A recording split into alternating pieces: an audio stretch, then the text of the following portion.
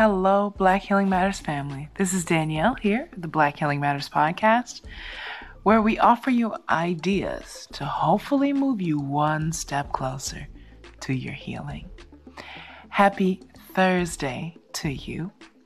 And on Thursdays, are very special days here on the Black Healing Matters podcast, because we go out into the world and we search for someone and try to catch them in the act, not of doing something wrong, but of doing something right.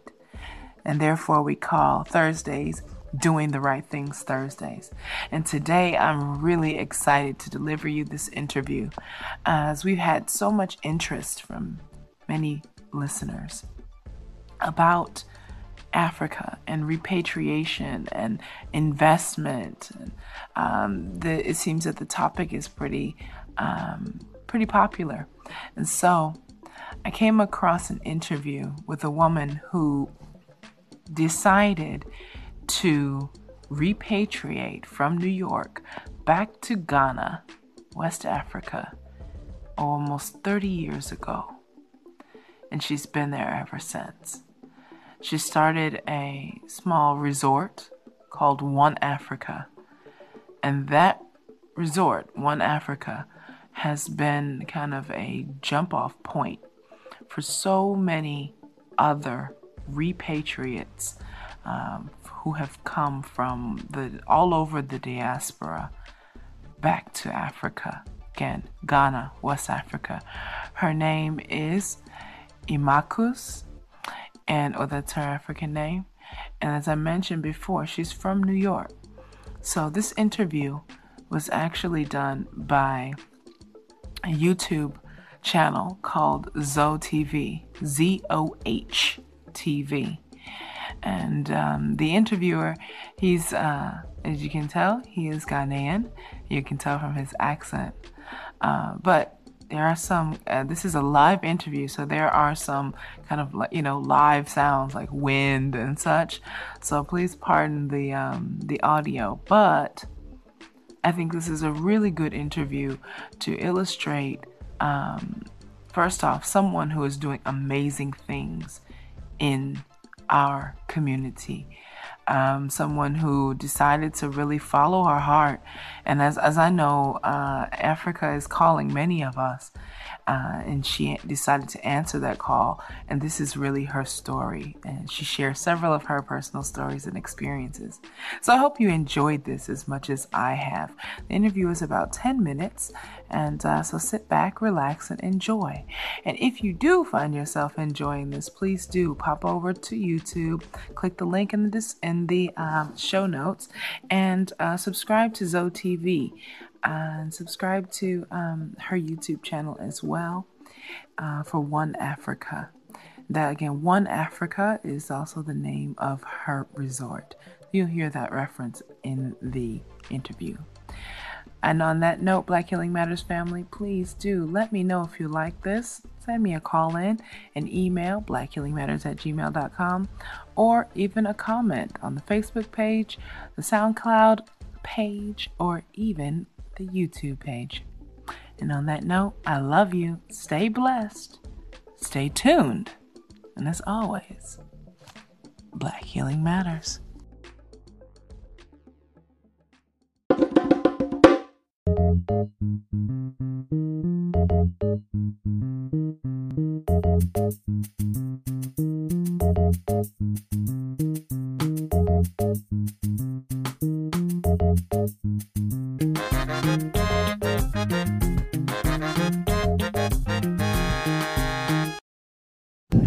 How many years have you been in Ghana now?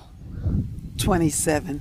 And 27 years in Ghana, have you always lived in Elmina? Yes. Always? Wow. Why Elmina? My ancestors sent me here. They did. I have to say that my experience in the castle dungeons, in the women's dungeon, really changed my life and confirmed, told me, if you believe that ancestors can speak to you, told me they did something to me in those dungeons.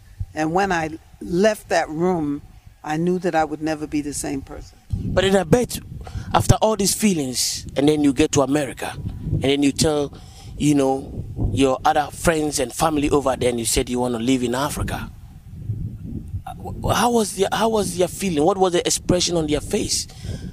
Did they understand you the same way, the feeling that you carried with you? No, they thought I was crazy. They thought, oh, there she goes again. And even my king man, when I told him, he was like, okay, there you go again, Vienna. Now you visited someplace, you want to move there. You was in Jamaica, you want to move in Jamaica. You go someplace, you eat some food. This food is really great. Now you want everybody to eat the same thing. So now you've been to Africa. You come here telling me that you want to move to Africa? I say, yes. I said, you don't understand. I said, you have to go and see. And when you see, then you will understand. It's hard for me to convey to you that feeling that came over me to make me know that I am out of America. I want out of America. And I want us to leave America. 27 years living in Ghana. Just tell me a little bit. I know this is a bit sensitive, you know, in terms of just letting people know how you integrated, how things were hard, like something like language. How did you cope with the language? Everybody speaks English. Okay, remember the official language in Ghana is English. And it does help to know the language. And for me, I think, I know for a fact that I should have learned the language better. Okay, I didn't. But in spite of that, I have not only survived, I have thrived living in Ghana. The people have been good. There have been challenges, most definitely challenges. I mean, from people stealing your money, living in an unfinished house. You know, I came from an environment, I had my own home, my own car, all of those things. And when I came to Ghana, I had to really humble myself. I lived in a village. I lived in the village of my people where I still live today. Except I built up. How do the people perceive you? How do the people receive you? Apart from, because see, I remember when in Rawlings' time, we used to do Panafest, and Panafest at that time was very high. And I was in Pope John Secondary School, and they would say to us, "Oh, Panafest is coming, Cape Coast." So they would organize all of us. They put us in a bus called Bone Shaker. It was this wooden bus. They call it a bone shaker, and we will sit in it and come to like maybe the Independence Square in Accra. We were coming there to meet our brothers and sisters that have returned from America. I remember those days. But one of the things that I used to remember is I would see my brothers and sisters from America, but they look different. They have a style of wearing their clothes. They have something around their head. You know, it's the same thing, but then the color is a bit different. Some of them are light skinned. And then when they talk, I used to tell myself that, you know, you can't hear them talk. Hey, they hear.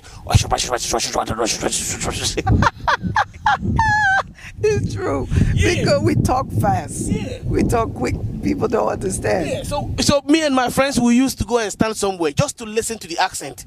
We're thinking that you guys are going to be speaking African language. But when you guys talk, all we could hear at that time. So when we leave the Panafest ground, what we used to do is to just get the milk out of, you know, whatever happened over there. We'll see our friends. And then my friend would say, I don't understand. I said, that's American. Most people were friendly. I also realized that you have to be aware. And even being aware, some of your best friends could rip you off. Keep watching Zo TV. Zo TV is number one. Okay, tell me, what are some of one of your interesting things, some of the fascinating stories, some of the things that you've come across that, you know, even though you were going through all the challenges and stuff like that, you felt like, you know what, I'm still blessed. And I'm still blessed to be in Africa. Yes, I am. And I say that all the time. I have no regrets about being here.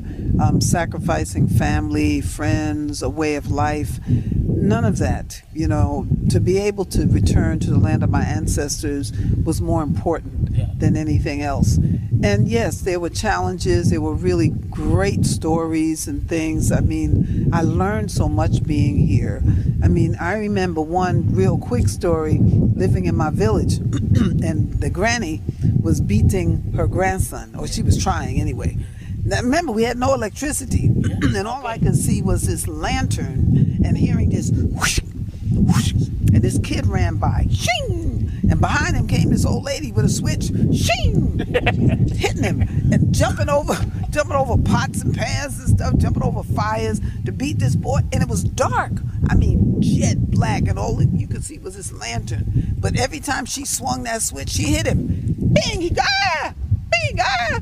I thought to myself, very interesting. It's dark, and she don't have no fear that she might fall down and hurt herself. Okay. See? I mean, Because when you live in the dark for a long time, you don't see darkness. you don't see darkness Because I can run 2 kilometers in the dark, in the dark and don't fall down. and don't fall. I thought that was amazing, and we laugh about it even today. Mama Africa. I'll call it Mama Ghana. When we're talking about people wanting to die for Africa, probably think that Mama would die for Africa. Yes, but let us not forget also that I didn't come to Africa on my own. I had a wonderful kingman who came to Ghana and lived in Ghana for 19 years before he was killed by a hit-and-run driver in Accra. Bad drivers in Ghana. Driver Banza. You remember Driver Banza. And he stayed in Ghana for 19 years before the ancestors took him away. 19 years. He didn't go back to America at all, not even to visit. And we had children there. He said, if you want to see me, then you have to come where I live. So this is our family home here. This is the legacy that we leave to our children. So, One Africa. I like to close down the chapter. This is a place that you've put together, and this is the place you live. I want the world to hear. If they want to come here, they want to see you, because it's like, you know, there's a description that they give to people with a lot of knowledge. So you are like an encyclopedia now. Please tell them the story of only one Africa. That's part of what the ancestors have put on our hearts to do, to make One Africa a place where it is open for all. Our door is open. We have chalets here. We have 10, 12 rooms that we rent. You know, it don't make a lot of money, but the issue is not about making money. The issue is about making it available so that people can come and see what Africa has to offer. You know, when I sleep, see, because I've been sleeping in one of the rooms, and then you have this Malcolm X, you got Yaa Asantewaa, you got Marcus Garvey. These are all very like Pan-Africanists, real African people that you've put their images on the wall and little history and stories on there. You know, why did you do that? So that we know who we are. We have to share the history of ourselves. You are born here, I am born there. You don't know anything about me, I don't know anything about you. So when you come here, I want to share with you the history of us as Africans who were born in the diaspora. Black Empire News. Keep watching ZOE TV.